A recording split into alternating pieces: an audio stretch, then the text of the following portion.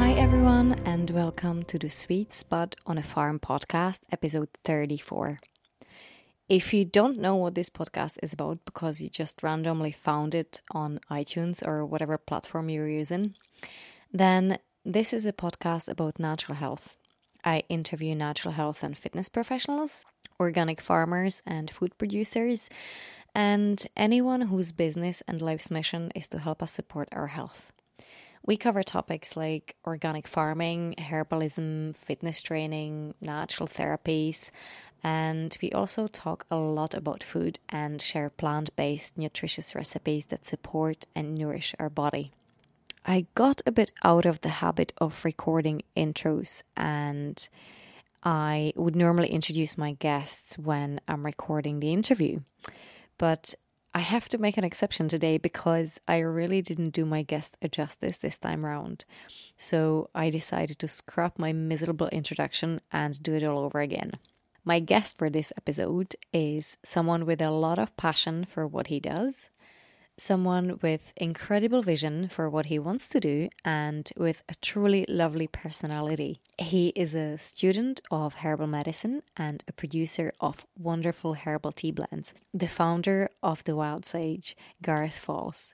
And I hope you'll enjoy our conversation as much as I did. The Wild Sage, let's start with that actually. Okay. Where did the name come from? The name comes from that kind of childhood kind of pursuit for wisdom. So the sage is always associated with somebody who is wise, somebody who seeks not only good advice but gives good advice, somebody that you will seek solace from. Very much engaging in the soul, so it's that whole deep resonance of kind of looking beyond the superficial to what is actually going on underneath. The wild comes from the whole idea of it's not cultivated, that it's indigenous, that it grows naturally, and it's hard to tame. So I'm not somebody that fits in the box particularly well. There is no box.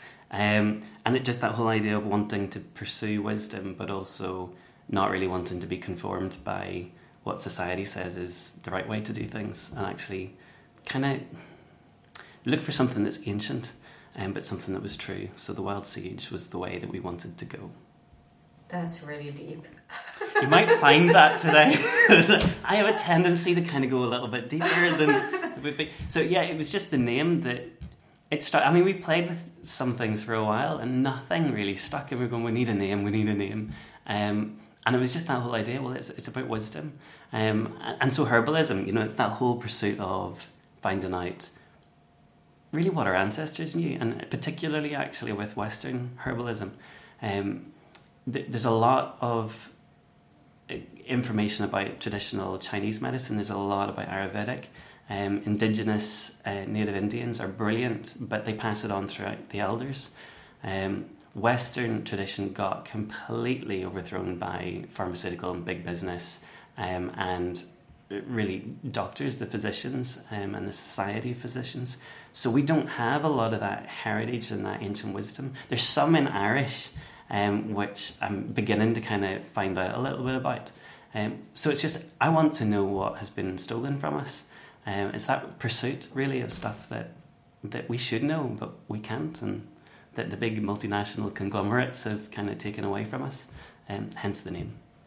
Do you know that is so true, and I'm already going to divert from what I wanted to talk about in oh dear. But no, you just reminded me of this is so true, because I don't know anything, and I really wonder whether there is an accumulative knowledge about the herbal tradition where I come from. So I'm from the Czech Republic, and there's bound to be some Central Eastern European herbal tradition, but where is it? Where did my grandmother learn the stuff that she knew about herbs? Like, where did that come from? I never heard her talking about her mum passing that knowledge on. So I kind of wondered, like, did our grandparents just learn it by trying or by necessity, because they were the generation of Second World War and they had to literally live off, you know, whatever they had available around them? Or like, where did this come from and where did it disappear to? Well, I think, is there any Romani kind of within Czech Republic? Would there be a travelling community still there? Yeah. But not the same way as in Ireland. Okay. It's slightly different. Because that traditional thing, certainly you look at Romania, and herbal medicine is massive because it's been passed on throughout a real travelling community, and that structure, that hierarchy is in place of passing it on from generation to generation. A lot of kind of the Western European knowledge of it's intuitive, or things that have accidentally been passed on. So there are records of, censuses being taken, particularly Ireland, and I don't know so much about Europe, where people were using traditional medicine, and it's just been passed on. It seems to be almost, you just know.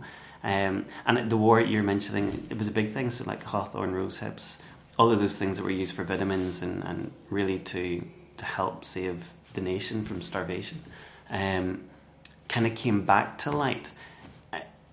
But people didn't know it was important. We'd lost that sense of we could do this for ourselves. That self-sufficiency had kind of disappeared. And I think there is a real interest in trying to find something of our roots again, because there's a sense in which we've lost our identity of who we are, because it's all city-based, mall-based. And so there has been a bit of it feels to be a bit like the good life, of kind of going back and getting in touch with the land, and how good that is for you medically. But realising that there's something that we can really learn, and that's empowering, because we feel as though you've kind of lost all of that knowledge that's been taken from you. So I find it really empowering to go and unlock some of that ancient stuff.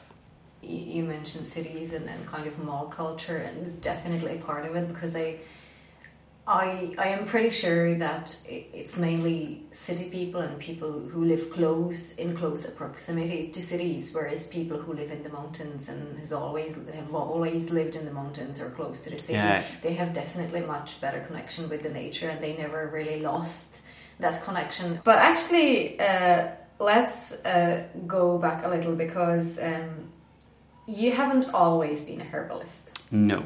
And I want to know how you got into this whole world of nature and herbalism, what brought you to that, and what it is that you did before. Yeah, do you know that there's a whole long story or the short story? But the irony of it really is that it's a coming of age story, I guess. Do you know, like I did my A-levels was biology, geography, RE. Everybody looked at me and went, "What the chuff are you at?" I was like, because it doesn't make sense. What way are you going to go? Because it's too broad. It doesn't have any kind of specific direction. Is it going to be medicine? Is it going to be teaching because of the geography? Is it going to be religion and you're going to go into ministry? And it for the first time feels as though I have come right full circle to this is exactly what I should be doing, because the biology fits in, the geography fits in, and that whole care of the environment, very much part of herbalism, and the spiritual, so it's holistic. So the whole idea of it's not just about fixing people, it's actually looking at the whole person, and you can't do that without looking at the spiritual as well. So my background was church work, youth work, ministry, community development, social business, and really through crisis, we had gone from trying to develop a third millennium monastery, kind of, again, that whole idea of unblocking ancient wells. So looking at what was the ancient monastery like in Ireland. It's got nothing like the all of the abbeys that we would know in Ireland today. Very, very, some people think pagan. I think it's particularly Hebraic. It's very Jewish in its take.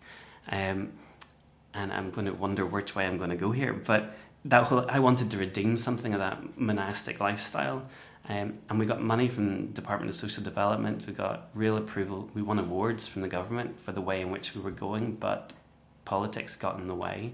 Funding got taken. I lost my job. We were pregnant, homeless. Crisis hit. And we went on a trip to Brazil. My wife's native Indian from Brazil.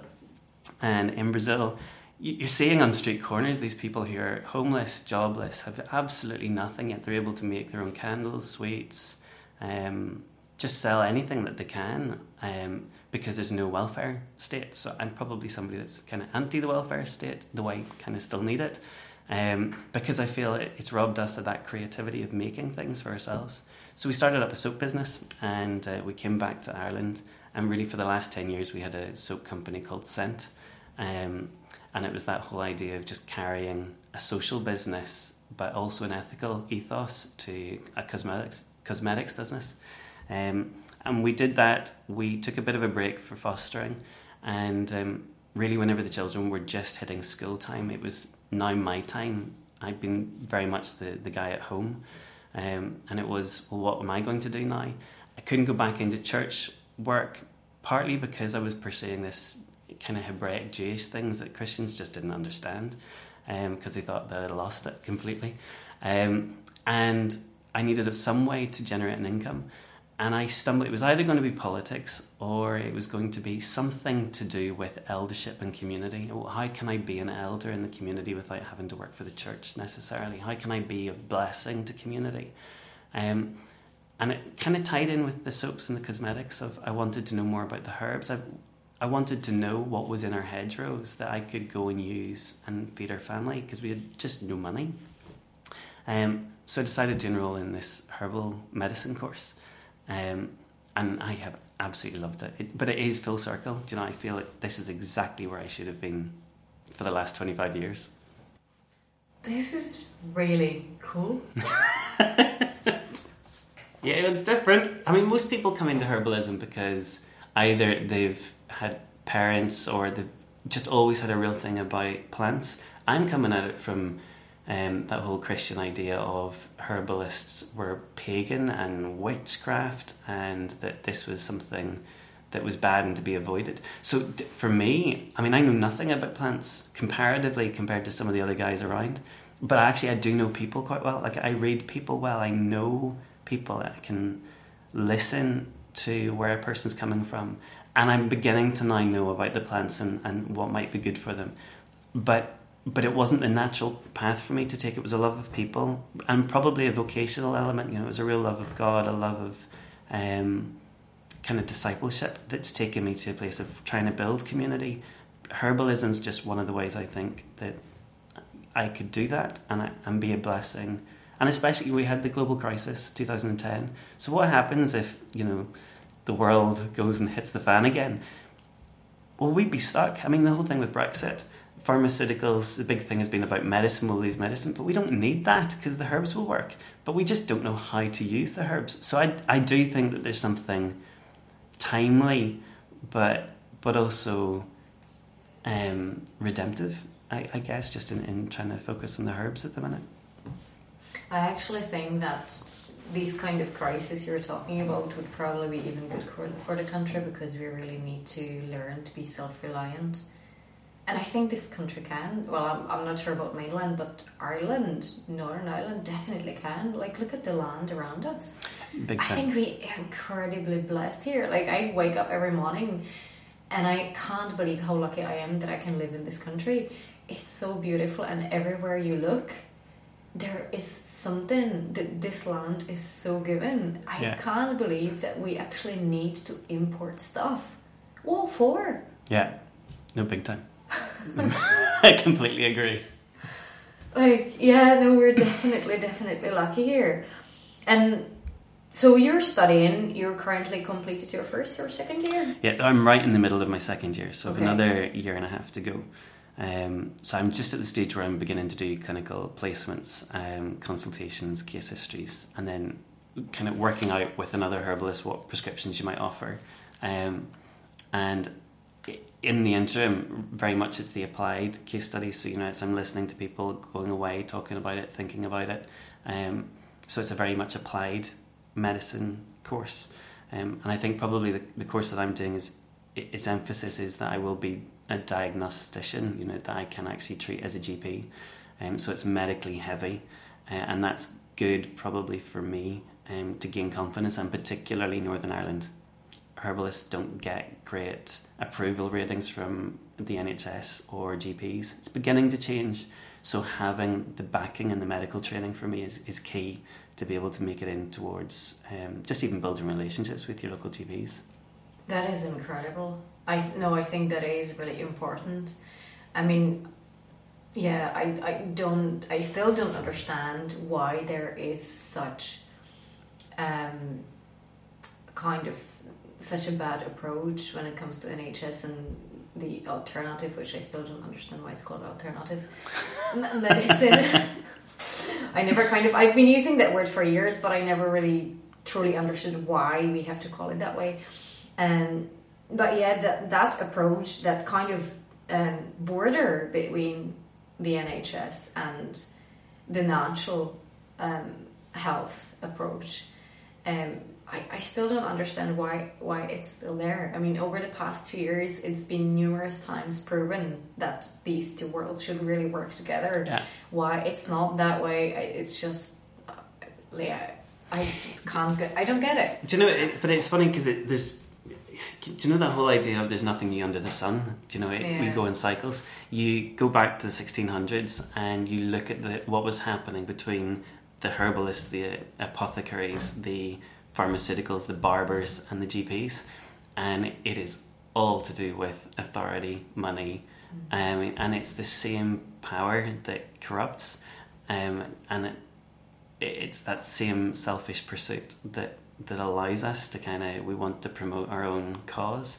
And the big thing for me, I guess, is that we absolutely need the doctors and the surgeons when it becomes necessary to fix a problem. But realistically, we should be really empowering people to look at the whole person, what's causing that in the first place.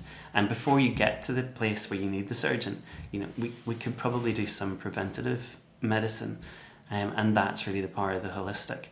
And unfortunately, for GPs, and it's really not their fault, they have 7 to 10 minutes with you as a patient. A herbalist will have an hour and a half. It's a completely different experience. It is beginning to change. I mean, Germany's brilliant at it. Australia's fabulous at it. South Africa can be real ahead of the game. Canada, I think in Canada, some of the herbalists, it's illegal to practice, and yet they can go in and give intravenous injections because it's pretty much accepted. Yeah, we still have a bit of a way to go. But there is hope. I mean, there are pilot projects that are happening in the UK, just not here yet. But there needs to be the desire from both sides. But unfortunately, that's not a problem we can solve here now. But it's the same thing that I go on and on about pretty much in every podcast. Yeah, we are at fault as well because we kind of went with the flow and were brought up with the mentality of you have a problem, you get a pill, problem fixed. Yeah. But hopefully people like you, well, we're getting there, will bring a change in the world. But so you're halfway through your course and you are making these absolutely amazing teas, applying the knowledge that you've learned so far. So tell me about the teas. When did the idea of making and selling these tea happen, and how did it all come about, and how does it tie into what you actually want to do with what you're studying right now? Okay, so again, that whole idea, a crisis creates an opportunity. So the herbal medicine course was going, but my wife had been working part-time and was just made redundant, and we had that moment of we can't continue the course, which is our priority to get this done, but we can't continue if we don't have an income. We will apply for jobs, both of us. But then there was the realization of I have already signed up to do the course. It is right, it is timely for me. This is the time to really do this. So in the interim, how do we generate an income? So it was absolute needs must. We didn't have any money to put into the herbal teas, but that came just... I think I gave myself 2 weeks to come up with an idea as to how I would do a business. It has to be tied in with who I am and what I want to do in the future. And towards, I think, day 10 or 11, I went, herbal tea. We could do herbal tea. And I began to look into, what would the capital investment be? And I realised it was probably, just for me to start, very basic, £1,500. I went, well, so we need £1,500 because my credit card is increasing and we just don't have the cash. So we kind of prayed and went, well, okay, God, if it's that, open the door and made the money become available. And by the end of the 2 weeks, by the 14 days, I had £1,500 to be able to put into the business as a startup. So we got a few books, we got the herbs, and realised I couldn't give so many hours towards a business startup. I mean, it's a crazy idea to start up a business when you're studying. You don't do it. So how was it going to do? How was I going to manage it? And really the idea was if I had 30 people that did a subscription, that was enough to pay for the course. If Carla, my wife, was able to go and get the rest of the money for the food, we could probably justify and manage it. And so we started. And it's been good. It's been a slow grow. And it's been a learning curve. But it's brilliant because it's applying, all of the knowledge that I may be learning, but I'm beginning to put it into practice because I'm making teas and blends that I can use in practice as prescriptions, as well as then seasonal, and actually harvesting. So it's getting to know the plants. How am I going to use this plant? And that's been just absolutely fabulous.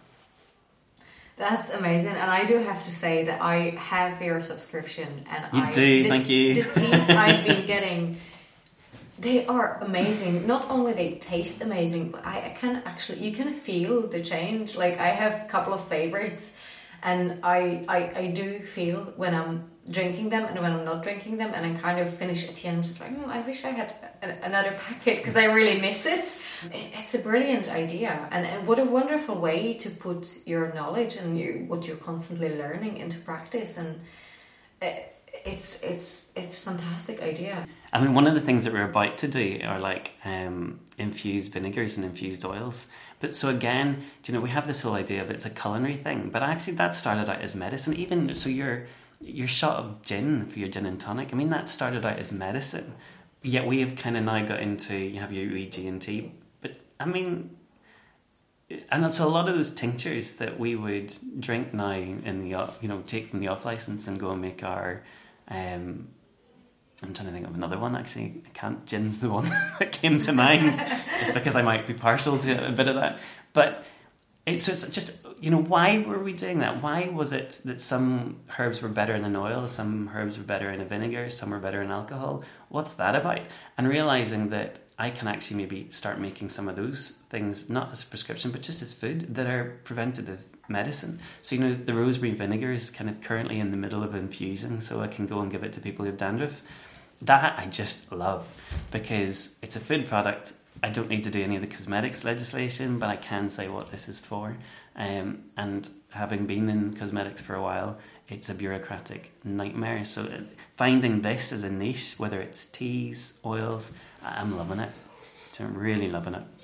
Do you know that there is something about what you just said about the using like food for other purposes? And I actually think that it's a brilliant idea because I kind of, over the past couple of years, I've learned that why would you put on your body something that you can't put in your body? Like, well, that's interesting because so everybody's concerned about your gut at the minute and what you're taking. So they're recommending having organic, and I'm very much promoting organic, local for a number of different reasons, and it's very much to do with healing the gut. But the big thing is the largest organ in your body is your skin, and it's porous. So you put on anything that's been sprayed with pharmaceuticals or any sprays, any pesticides, and you put that on your skin, it's absorbed straight into your blood. So your digestive tract will protect your body in a number of ways so that it doesn't absorb any of the toxins. Put it on your skin, that's a whole different issue. So for us, when we've had the cosmetics, for a long time, and it's always been organic. Well, that's not strictly true. We had some that was, and some was soap art. But we personally would only ever have used things that were organic on our skin, because it's really key. It's critical.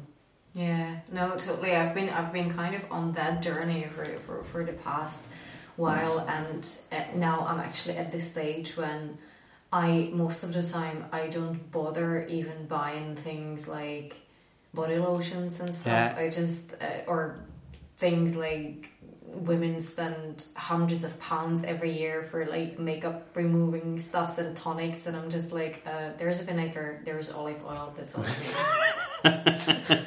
I have it in the kitchen. Why would I go and buy something else for my skin? That's all I need to use. Absolutely. So that's where I am with cosmetics right now. But no, absolutely. Like we don't, it's just, we're basically just contributing to the money-making machine and big corporation and all of that. Yes, don't. Go local. Yes, totally. Go local. Use food for your skin. But back to the teas. Where do you get inspiration for your teas? Right, so there were two ways that we wanted to do it. One of them was seasonal, so for the subscription. The other way of doing it was that it was based around health.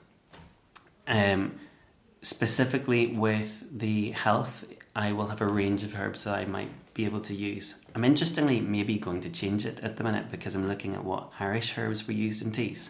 At the minute I would kind of use some of the Chinese herbs, some Indian herbs.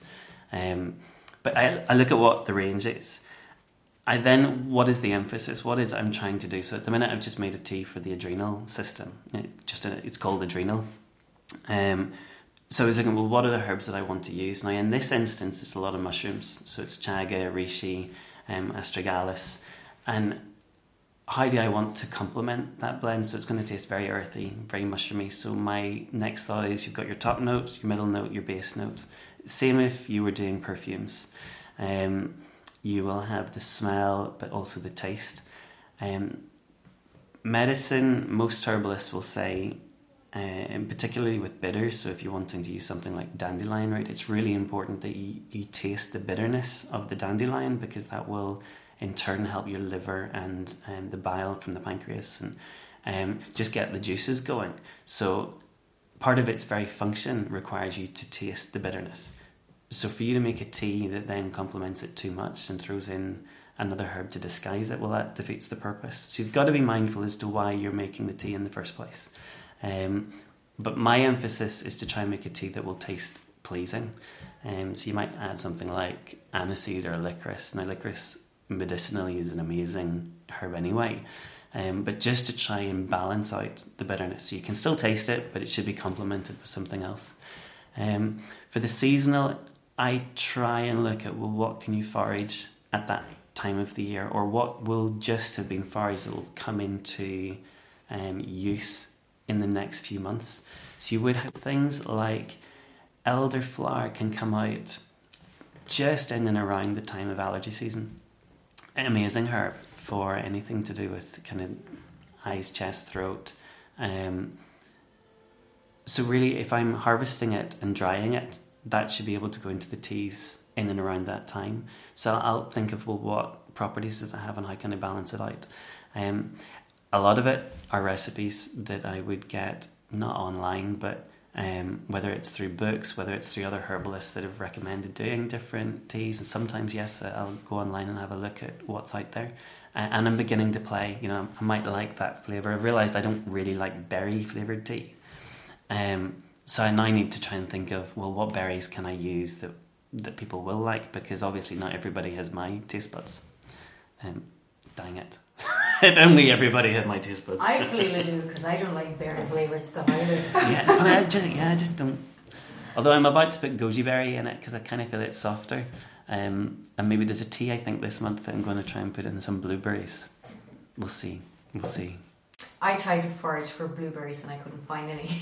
We went down to Greystones around Dublin and we thought, we'll go to Wicklow and we'll go to forest somewhere and we're going to find some blueberries. Nope. Yeah, I don't think I've ever really foraged anything of the blueberries wild.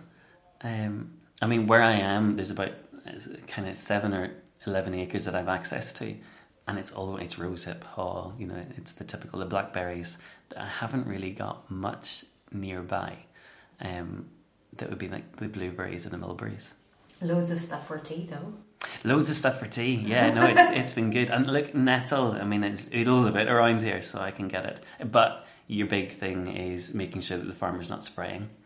And where that I would forage is at least feasible for me to forage without kind of compromising the integrity for me, which is at some stage I'll want to get certification for organic. I want to make sure my suppliers are organic. So where I forage is then very important. So I tend to use a quarry nearby, which sounds ironic because, it's dusty and messy, but actually that's a great place for me because the herbs are untouched and they're not going to be compromised. Yeah, that does kind of sound a little counterintuitive. It does, doesn't it? Yeah, that's interesting. But so you mainly source out? Do you mainly forage, or how do you source out? No, so literally, I'm tied to about 16 hours a week where I can do the wild sage. Most of that's at market on a Sunday at St George's. So I have one other day, So when I'm designing recipes or foraging, that really is all I have. So I do forage some of the ingredients, but most of it will come in from an organic company in England or one down south. And there's a couple of herbalists that I sometimes need to get a herb from. Do you grow anything yourself, or...? Yeah, I'm moving house, so it's not a great site at the minute. I would love to. I mean, isn't it our dream, your dream, my dream, to have a piece of land that is our own, do permaculture, and, forget all of this ploughing and sowing, but actually just living off a site that's permaculture focused. And I think ultimately for me, the wild seed with the future is that we would have a piece of land. But we're starting it from scratch. We have, pittance and no money to it. So unless somebody else gets the dream and the vision and the capital, that's the big picture, but it's the long haul. So yeah, would love to, just not at the minute. But at the minute, it's been 1 or 2 plants, and the reason I've done it almost like square meter gardening, and it was just to put one plant in, get to know it, and like echinacea is outside, but I've only got 2 of the plants. The reason there's only the 2, it wasn't so much for foraging, but it was just to get familiar with the plant, both the time it's growing, how it works in cycle with the moon, because all of that's important. It's not paganism, which people thought, but that's about the actual chemical constituents of the plant when it's most powerful, where the active ingredients are, whether it's in the leaf, the flower, or the root at different times of the season. So taking the time to be with it sounds a little bit new agey, but actually it's really important for medicinal reasons. For it to be nutritionally beneficial to you, you need to know when the best time to get the plant is. You sound like a mad scientist. I'm kind of getting that way, isn't it? It's yeah. But those things, those wisdoms that where the mother's kind of knowledge of, you go and get your dandelion at certain times of the year, and it's always in the full moon, or and it's always whenever the flower's out. Or you go for the leaf in the spring or the autumn, you go for the roots in the winter, and it's all to do with, they observed their plants, they knew their plants, and it's turned out now science is confirming that was exactly right. It matters. See, all this knowledge that you're talking about, it's priceless. It's like you can't buy it anywhere. It's once you acquire that knowledge, you're like the master wizard of herbalism. It's like...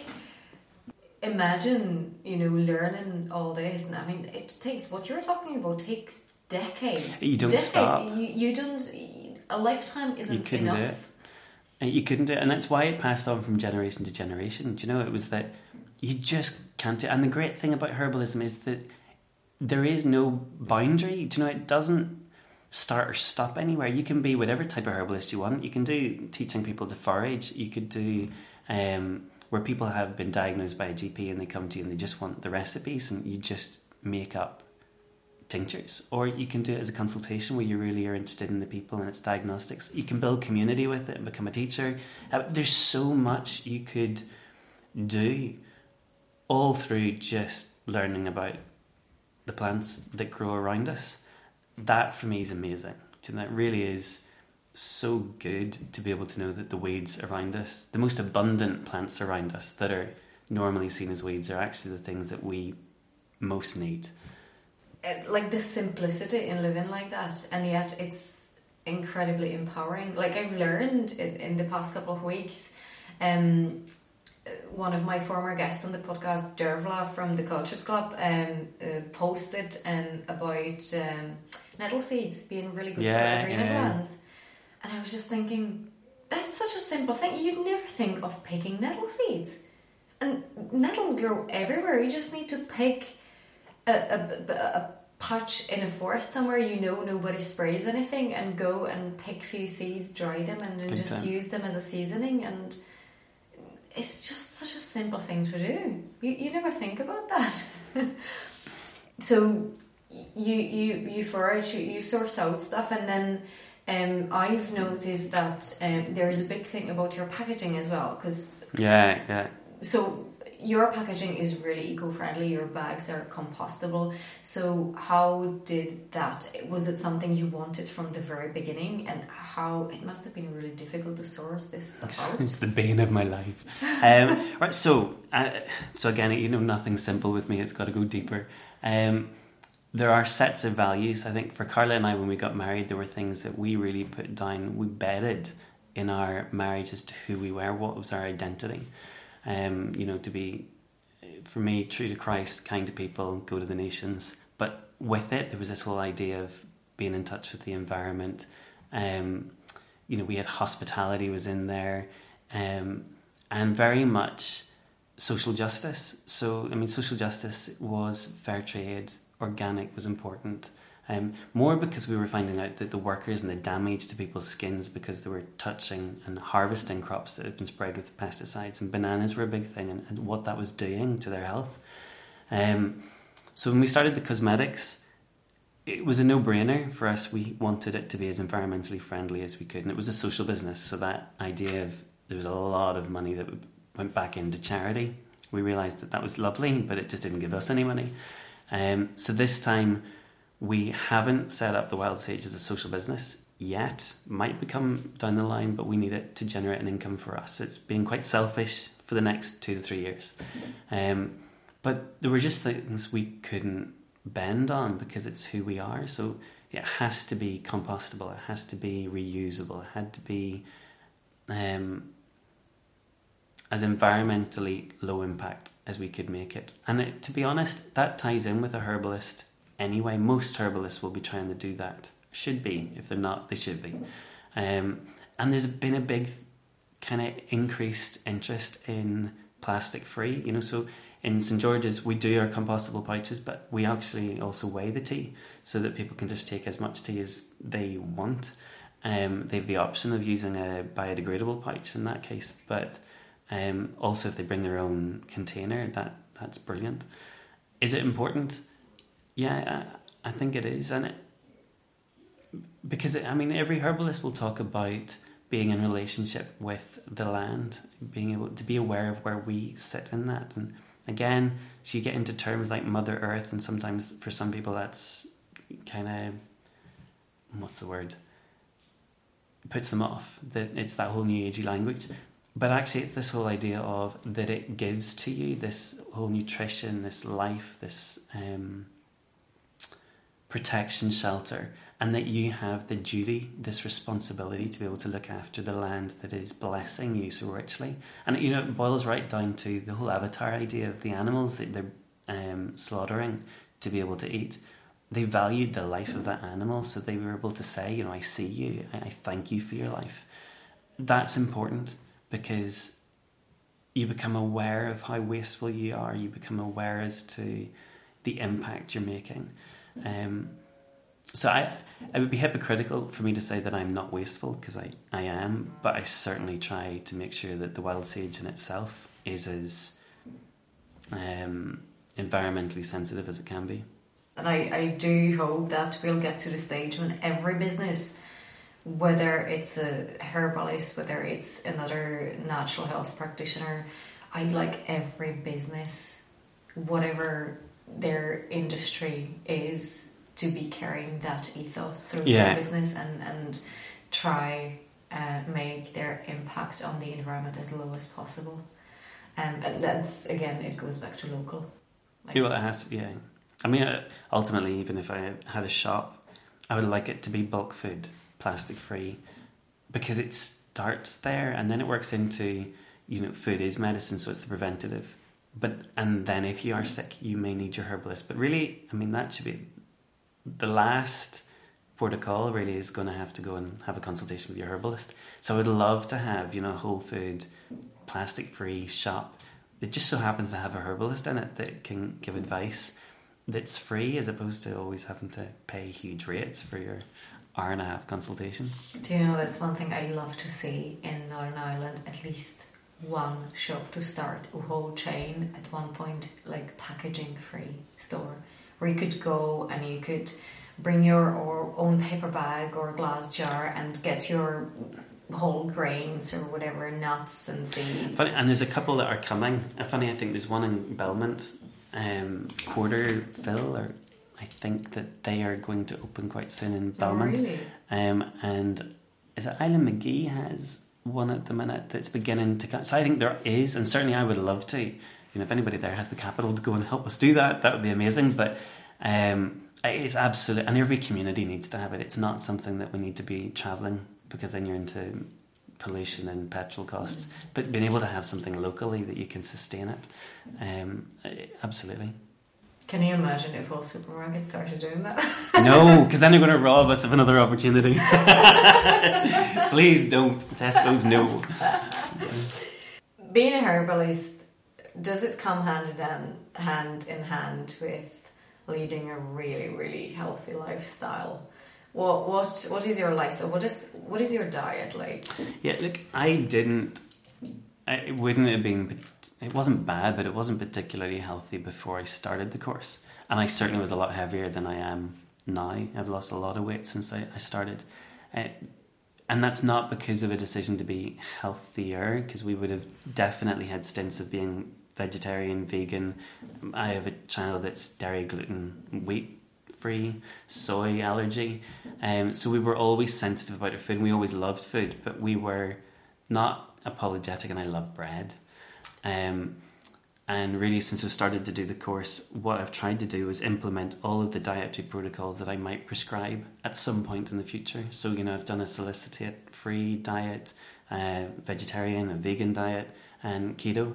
Keto is probably the one that I'll be recommending most, because it seems to fit an awful lot of the current conditions. And hence why I've lost so much weight with it. And I know it's very much in vogue, but there's a real good medical reason as to why that's good. Not for everybody, but for a number of people. So I've started to implement a lot of those, and I've been playing around with recipes for that. My typical diet, it's funny because I'm the cook on the day-to-day basis, but my wife's the chef. She's the super taster that can really get the flavours. I am the one who will make do with what we have and push it. But where I come into my own is if the cupboards are empty. And they frequently are. So, and then you're kind of looking at really random stuff and being able just to play with it. And I can be really creative when I'm forced to be. And isn't that just the same old? It happens again and again with me, that whenever I'm forced to be creative, I can come up with something really quite good. So it's a lot healthier now, but big on good fats. I don't eat a lot of fruit, but I would eat a lot of veg, and occasionally I'm now craving dandelion leaf, which is unheard of. How could anybody crave a dandelion leaf? But obviously my body needs the potassium, and I'm desiring to eat more green, which is great. And I think lifestyle, I wasn't particularly healthy and fitness conscious. I kind of like a glass of wine, I de-stress with the wine. But I've started to really get into open water swimming and just take some time out. Certainly the herbalist education has been good for me to be able to spot plants. So you're slower. You don't go for a walk, and I'm very much vision based. I want to get to the end of the walk because I'm there to walk. Now I'm kind of going, well, I'm here to learn about plants, so I'm slower. That's comfrey. And comfrey and foxglove look different when the flowers are out, but the plant itself, when the leaves are coming through, it can be confused with borage or alkanet root, So just beginning to slow down and begin to kind of go, well, what is that? Isn't it beautiful? Why is it growing here? The journey's different. So that is less stressful. So I'm healthier than I've ever been, no doubt. But I still have my wine. You should be de-stressing with herbal tea, no? Well, I do that too, but I do that during the day. And then the night time comes, So. You mentioned keto there. That's really nice to hear. Yeah, funny. It's a GP that teaches our diagnostics and anatomy. She's a big advocate. She would say, literally, if there was any medical advice you were to give to almost every single patient that comes in through your door, there's 3. One of them is stress, and you've got to look at stress and therefore your adrenal glands and being able to calm down, to live in a modern world but in a more traditional way. The other one was sugar load, so you're into your carbs, your sugars. The whole idea of fibres and grains and carbohydrates being good for you is just shoddy evidence, and probably corruption in there as well. And she really has gone on diabetics and sugar free. And then the third really was this whole idea of and good fats. You need to have the good fats in. Forget all of these polyunsaturated nonsense and get into really good saturated fat for your body. And so she recommends keto regularly. And certainly for me, I will be recommending it in a number of different settings. Yeah, I absolutely love that. I've been playing with that for the past while, and I do have to say that I'm loving it, because I can't deal, my body cannot deal with carbs. And I think for women especially, because of the way we go through our hormonal journeys, especially as we age, it's like carbs are an absolute disaster. So I love keto, but then again, there's probably two ways of doing keto: the right way and the wrong way. And it is, and and the protein can sometimes take over in keto, where people really go into far too much protein, and it is important for the vegetables to be there. And the big thing is, for hypothyroid, keto is not the right answer.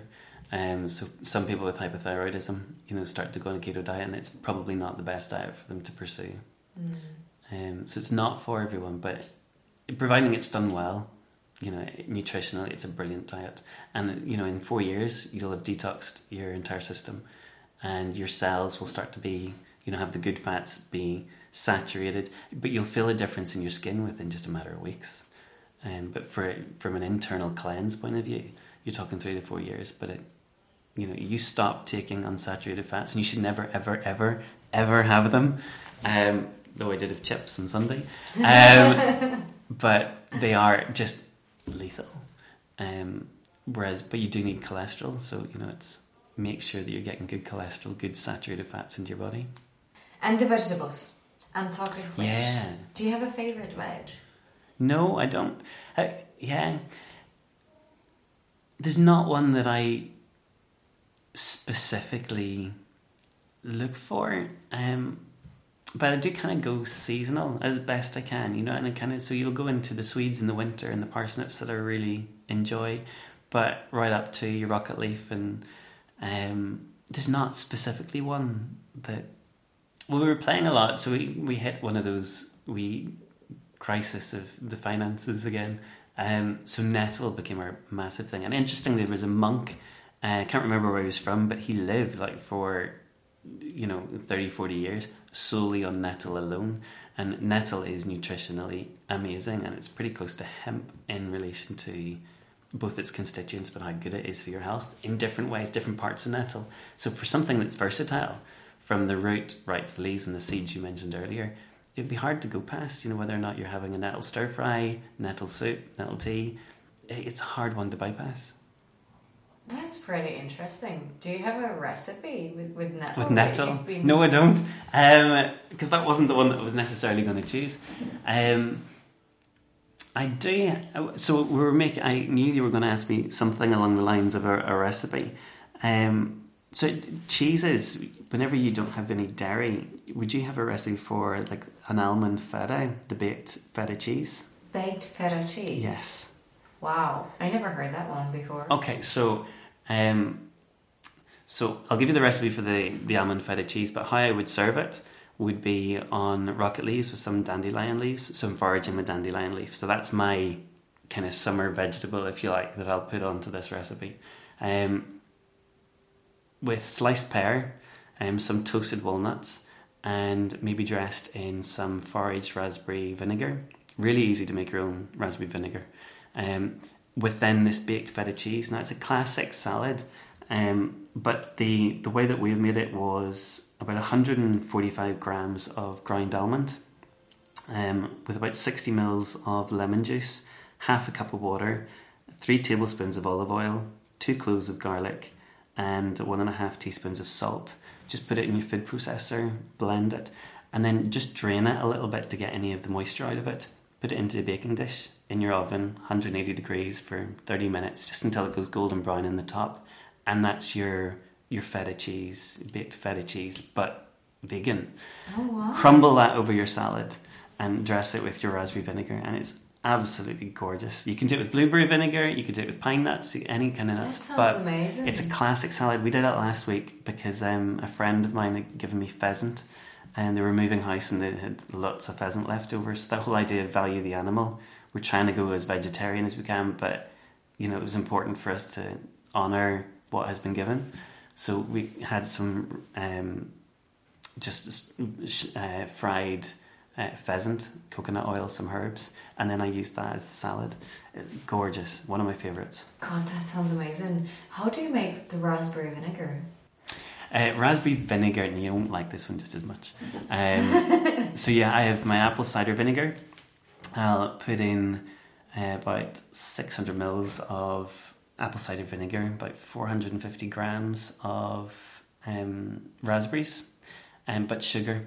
So you really do need to match it with the sugar, just because it's quite sweetened to stop the fermentation within the raspberry itself. But you set it in for 4 days, allow it just to infuse, and then drain it, cook it, and you cook it for simmer it for 15-20 minutes and bottle it.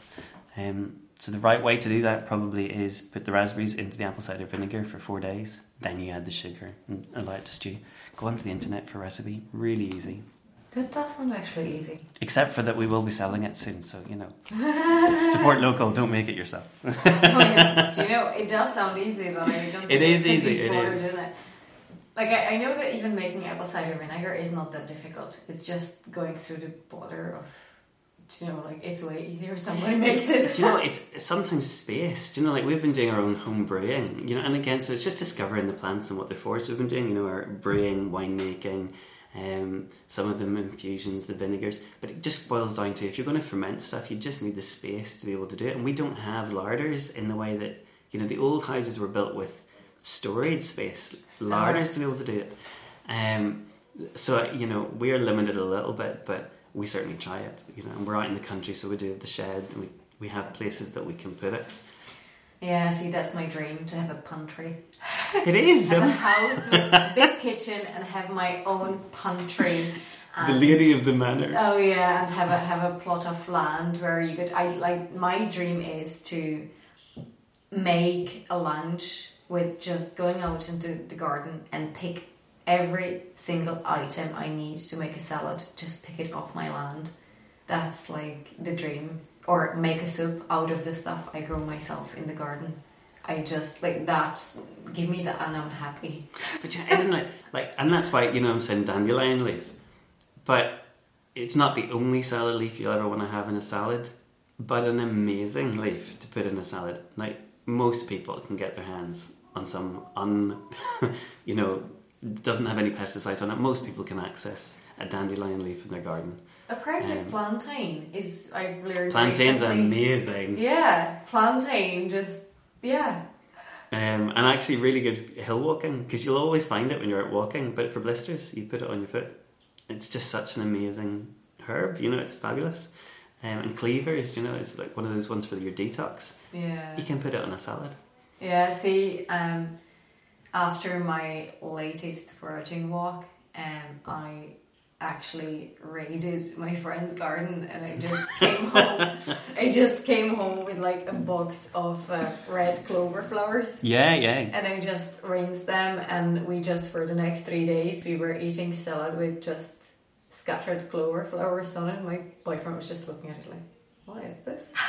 But it's never mind. It looks nice. Do you know? But it looks gorgeous. Yeah. Whether it's your nasturtium flowers or your lavender or your top of your chives, it just it picks up the colour. And I've been picking. I go training at Wildfoot, and they have a forest in there.